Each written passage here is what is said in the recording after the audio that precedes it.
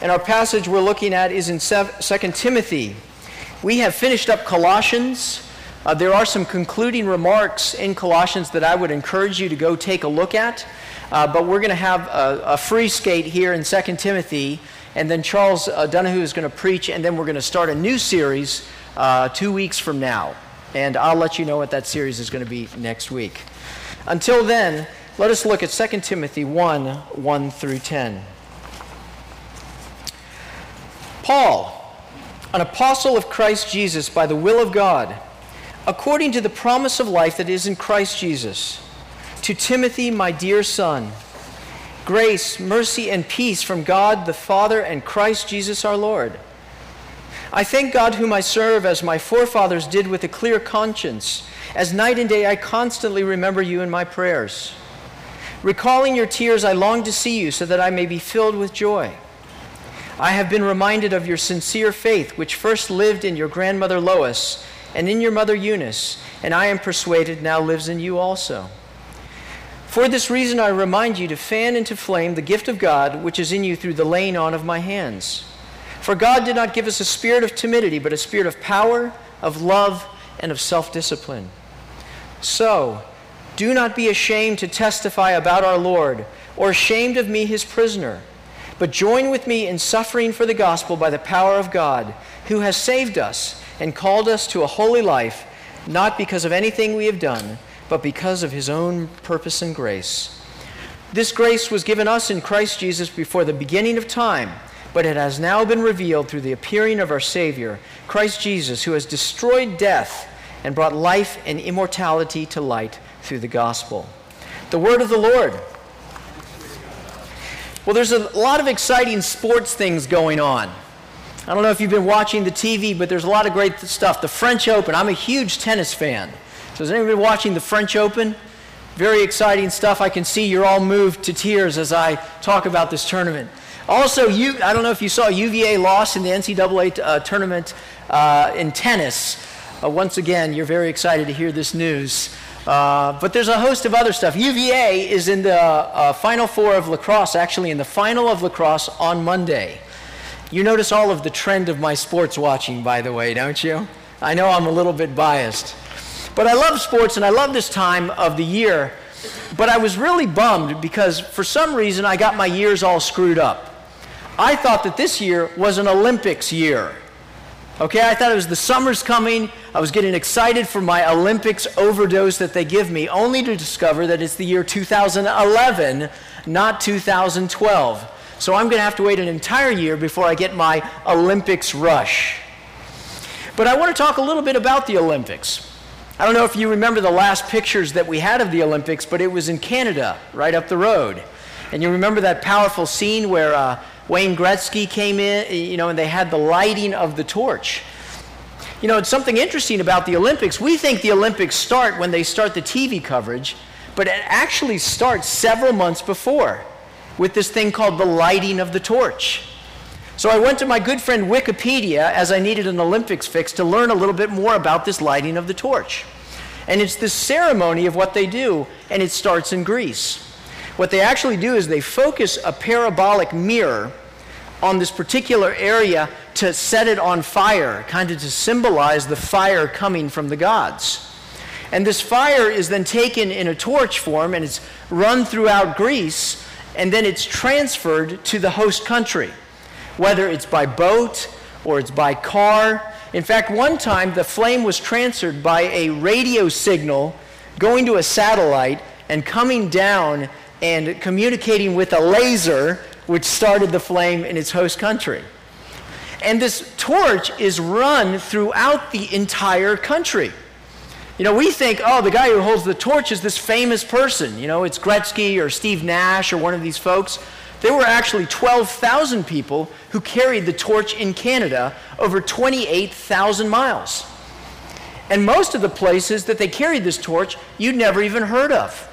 It was above the Arctic Circle in Iqaluit at 20 degrees below zero, and in Nova Scotia, and all these far places where these random people, policemen, firefighters, normal people, carried the torch. until finally the torch came into the stadium and it was lit there by Gretzky and these folks to go ahead and start the Olympic Games. Now, why do I take so much time talking about the Olympic Games?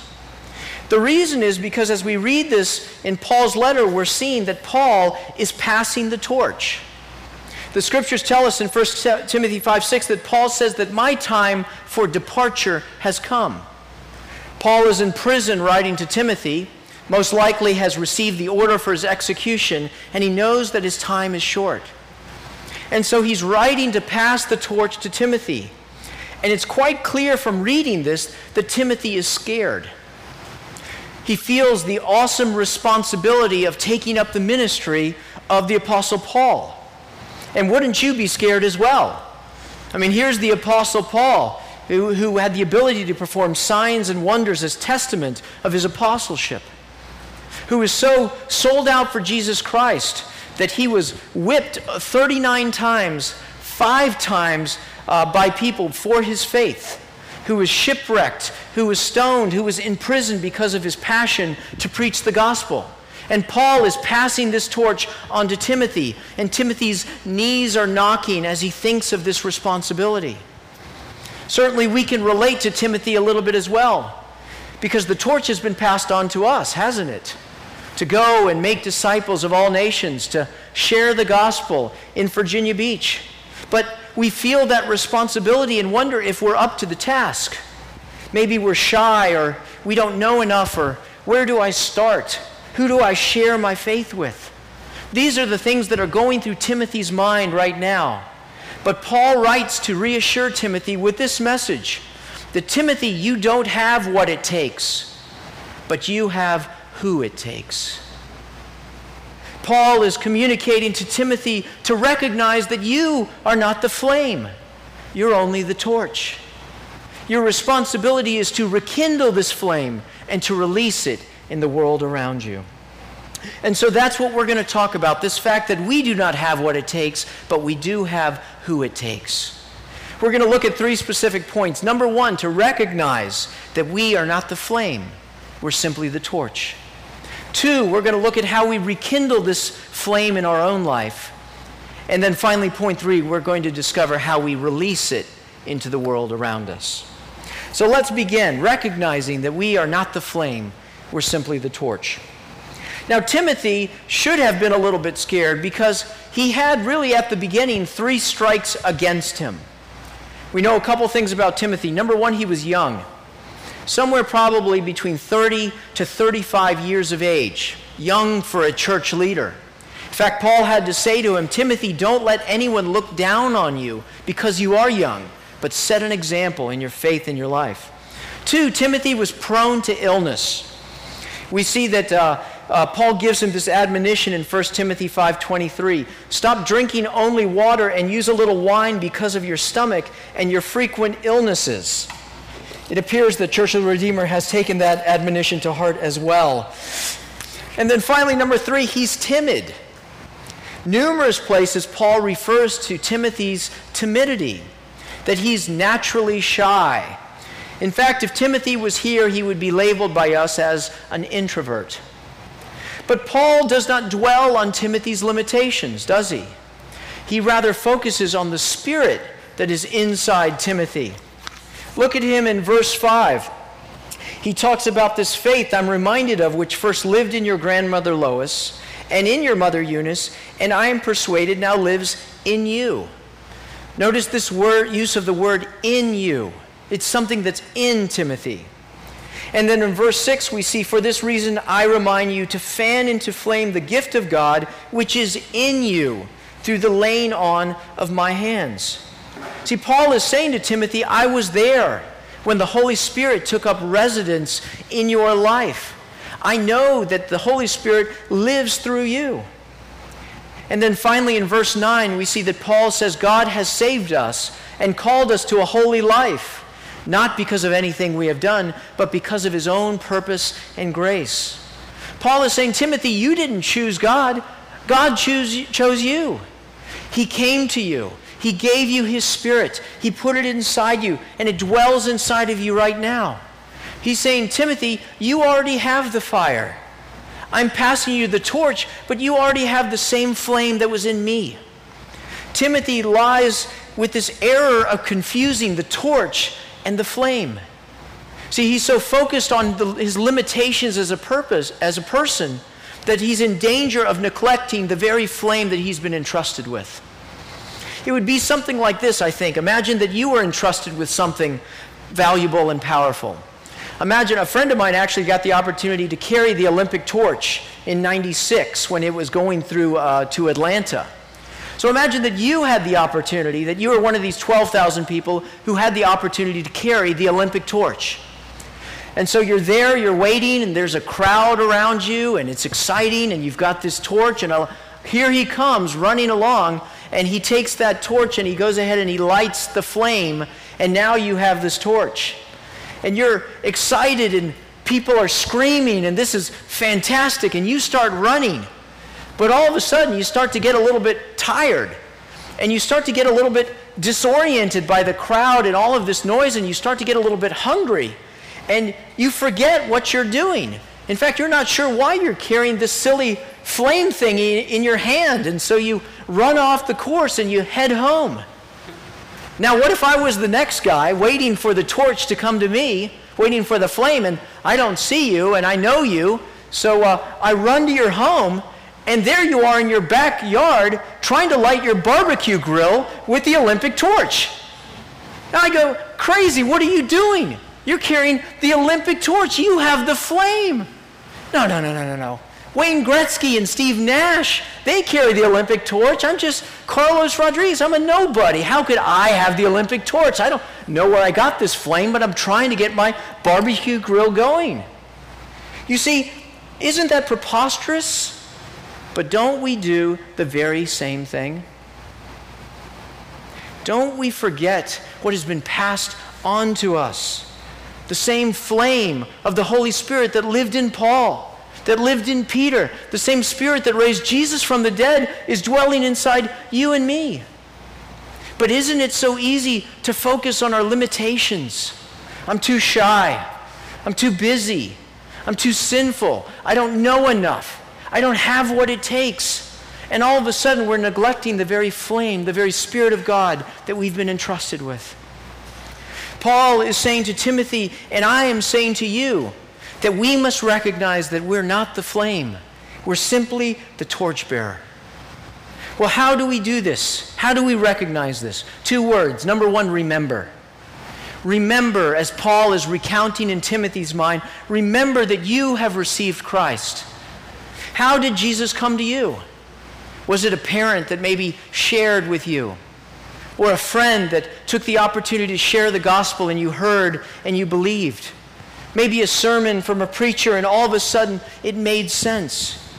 Remember that you belong to the Spirit, and the same Spirit that was in Paul has been passed down through the ages and now rests in you.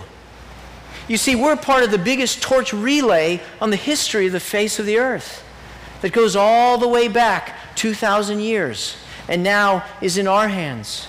We must remember this responsibility. We must remember His grace daily through prayer and thanksgiving and reflection as we think on these things. But we must also replace. See, Timothy forgot about the flame for a second, and so he decided to start replacing the flame with something else. He started relying on himself. Maybe you, like Timothy, have confused the torch and the flame, and you're looking to yourself, and so you have replaced the Spirit of God with something else. Maybe it's materialism, that you've put in place things to power your life, whether it's money or cars or jobs or reputations, these sort of things that you fill up your life with to empower your life. Maybe it's religion. Maybe it's doing all the right things and being able to recount the Westminster Shorter Catechism in Latin if need be. Maybe it's lust. Maybe it's all sorts of things. I don't know it is. But we must replace whatever that is with the Spirit of God, the Spirit of Christ that dwells inside of us. Because we are not the flame. We are simply the torch. Our calling is to recognize, to rekindle, and to release this Spirit to the world. This brings me to my second point, rekindling the flame. Paul is saying to Peter, remember who the Spirit is in you, so fan into flame the gift of God which is in you through the laying on of my hands. For God did not give us a spirit of timidity, but of power, of love, and of self-discipline. This word in the Greek, to fan into flame, means to rekindle the fire, to stir up the inner fire. Is Paul saying to Timothy that the flame has gone down? No, not necessarily. Rather, he's saying to Timothy that you are the caretaker of this flame, and so you must build it into a bonfire. Well, what is Paul saying? Is he saying that Timothy doesn't have enough of the Spirit? Maybe he needs to somehow get more of this Holy Spirit to build it up. No, that's not what Paul is saying, because the Holy Spirit is not an it. The Holy Spirit is a he. It's the same Holy Spirit who is in you and in me and in Paul and in the disciples. There's not more, there's not less. It's not an it, it's a he. So how is Paul saying to make this fire burn brighter? See, Paul is not dealing with the flame. He's dealing with the torch. See, every Christian has all of the Holy Spirit, but the Holy Spirit does not have all of every Christian. Every Christian has all of the Holy Spirit, but the Holy Spirit doesn't have all of every Christian. What Paul is saying to Timothy is to arrange your life for optimum conditions so that the fire can burn brightly. Have you ever noticed that the Spirit does not burn the same in every Christian? You can walk into a church and you can see two people, same age, same education, same background, and yet one of them you can palpably feel the Spirit of God, that there's a warmth coming out of them, and yet the other person seems cool to the things of God. I'm not talking about mere emotionalism here. I'm talking about a difference. What's going on there? The difference is this person has reoriented their life so that Christ is the first priority in their life, and they're committed to exalting him in all that they say and do. Paul is saying to fan into flame by reorganizing your life so that the Holy Spirit can burn bright. In Great Britain in the 1700s, we saw a spiritual climate of lethargy and apathy. All of the clergy were either too complacent or too corrupt to deal with this spiritual condition of their parishioners. But then two men came on the scene, John Wesley and George Whitefield. And the Spirit burned brightly in their lives. And they took to preaching the gospel, and an awakening started, the Great Awakening, as you have heard of it. Wesley alone rode over 250,000 miles on horseback, preaching 2 to 3 times a day, preaching 40,000 sermons his entire life. George Whitefield would go into a field, and people would assemble to hear him preach. He could speak for a mile with an unaided voice. There were no microphones. In fact, one time he spoke to 138,000 people without a microphone. What's going on there with these folks? The secret of their lives was their commitment to orienting their life so that the Spirit of God would burn brightly in their life. You can trace it all the way back to Oxford and this club that they had called the Holy Club, where they decided to devote themselves entirely to following Jesus Christ. It was because of their obedience and submission to God. Now, God had a special plan in their life, obviously, but that's what caused the flame to burn brightly. It was Wesley that understood the secret to impacting the world. He said if a man would catch on fire, people will come from miles around just to watch him burn. You know that's true, isn't it? See, you may have the Holy Spirit, but does the Holy Spirit have you? Here are 3 ways to rekindle the fire in your own life. Number 1, obedience. Obedience is the bed of coals that allows the stoking up of the Spirit of Christ. Joshua 1:8 tells us to do not neglect this book of the law, but meditate on it day and night so that you may be careful to obey everything written in it. Notice what he says, everything. Not allowing for selective obedience, but commitment to the Word of God. If you choose to align your life with God's commands, the Spirit of God will glow in you. But disobedience is the first thing that will put out the Spirit's fire. So number one, obedience. Number two, diligence. Paul in numerous places talks about this metaphor of athletics when he talks about living this Christian life. 1 Timothy 4:7, he talks to Timothy and he says, train yourselves to be godly. For physical training is of some value, but godliness has value for all things. 1 Corinthians 9:25, he says, everyone who competes in the games goes into strict training. Paul is saying, prepare yourself like an athlete. Total commitment, total focus to Jesus Christ. Well, I thought, Carlos, that all I needed to do was to sort of get around in a campfire and sing Kumbaya and come to church on Sunday, and somehow I would have this magical Christian life. It doesn't work that way, my friends. It is those who commit themselves to Christ who experience the power of Christ in their life. Here are three essential ingredients on the torchbearer's training table. Number one, diligently studying God's Word. We talked about obedience, but God's Word is the fuel that is the racing fuel that adds to the fire. In God's Word, God speaks face to face with us, and we are conformed into His likeness as He speaks to us, teaching, rebuking, correcting, and training us. But number two, diligently praying. 1 Corinthians 2:12 tells us, for we have not received the Spirit from the world, but the Spirit from God, so that we may understand what God has freely given us. As we come to the Lord in prayer, diligently being committed to it, we will be exposed to Christ and our wills will be more and more conformed to Him. Show me a brightly burning Christian and I will show you one who spends time in intimacy with the Lord. And finally, number three, worshiping. Making a decision that I will have no idols in my life save for Jesus Christ. Worshiping God, making Him first. Coming to church and being a member of God's church. Have you ever noticed that logs burn brightest when they're put together? But if you take one log and you sort of set it aside, it will burn down quickly. See, we are on the same team together, aren't we?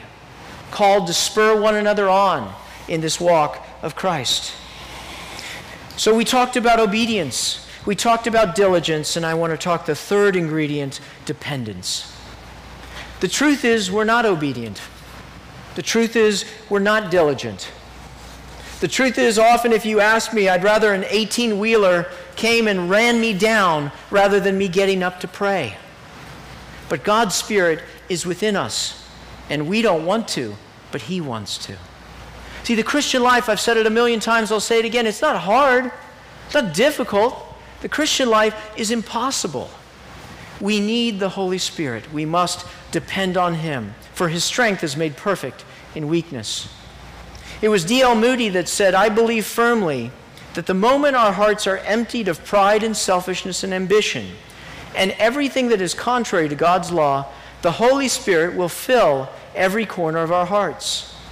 But if we are full of pride and conceit and ambition in the world, there is no room for the Spirit of God. We must be emptied before we can be filled. And so we trust that He who began a good work in us will bring it to completion until the day of Christ Jesus, as we practice obedience, diligence, and dependence in rekindling this flame of God. We are not the flame, my friends, we're only the torch. Our calling is to rekindle the flame and to release it into the world around us. That brings us to my final point, to release the flame. Paul finishes in this section here saying, since you have received a spirit of power, do not be ashamed to testify about our Lord. Paul is saying he's giving the call to pass it on. What happened in Pentecost Sunday is to spread like a wildfire, person to person, emanating out from Jerusalem to Judea, to Samaria, to Europe, to North America, to China, on and on and on. And we, my friends, are called to run the route assigned to us. See, we may not end up in British Columbia in the stadium like Wayne Gretzky. Most of us live mundane lives, have mundane jobs, live in mundane neighborhoods, living in Iqaluit above the Arctic Circle, 20 degrees below.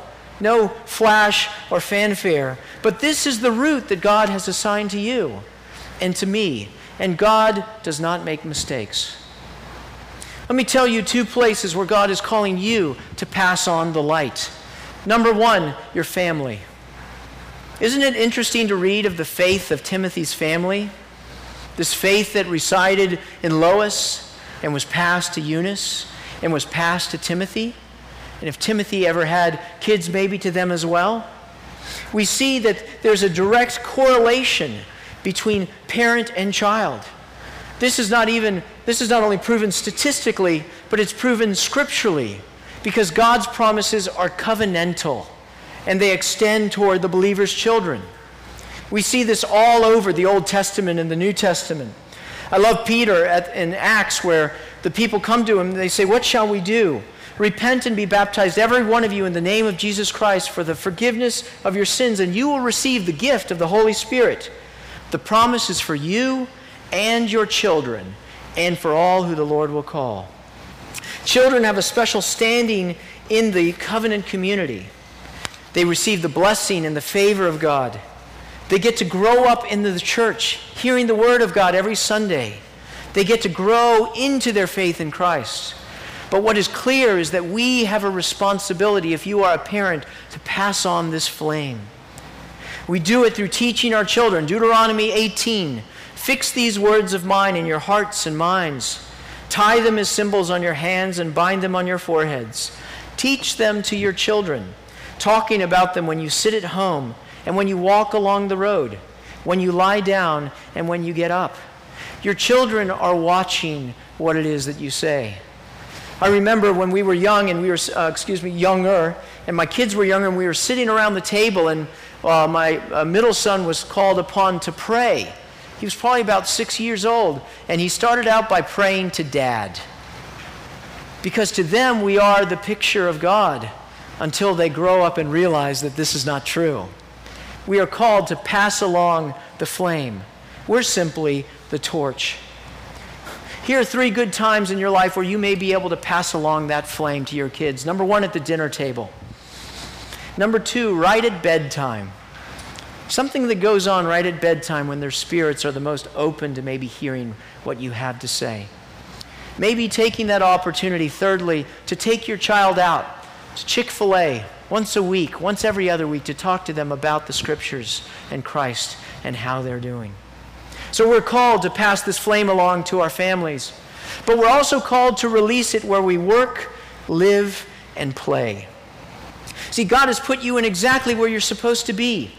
In your job, in that new neighborhood that you've moved into, in that gym where you work out, to bring that flame into that place.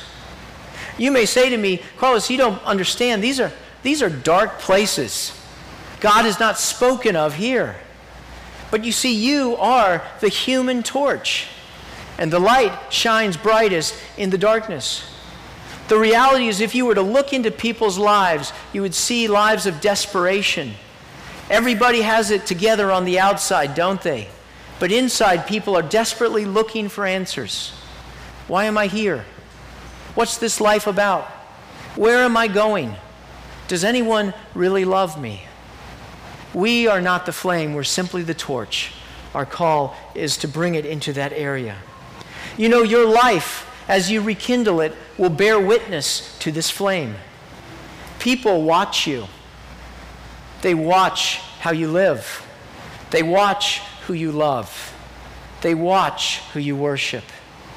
If a man would catch himself on fire, people will gather from miles around just to watch him burn. The Scriptures tell us to let your light shine before men, that they may see your good deeds and praise your Father who is in heaven. But we must also testify not only with our life, but with our words. Now you may say, "I have no idea how to share my faith with people. I want to, I have a heart, but I don't know how to." Well, that's where I come in. because June 12th, 19th, and 26th, we're going to have a special class after the service in adult education where we're going to talk about how to share our faith.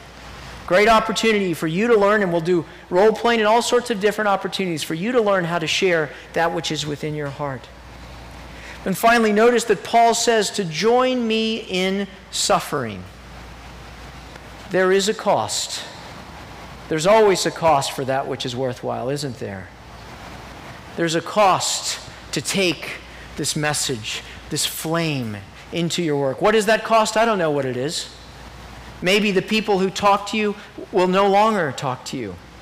Maybe they'll shame you. Maybe you'll become embarrassed. Maybe I don't know what it is.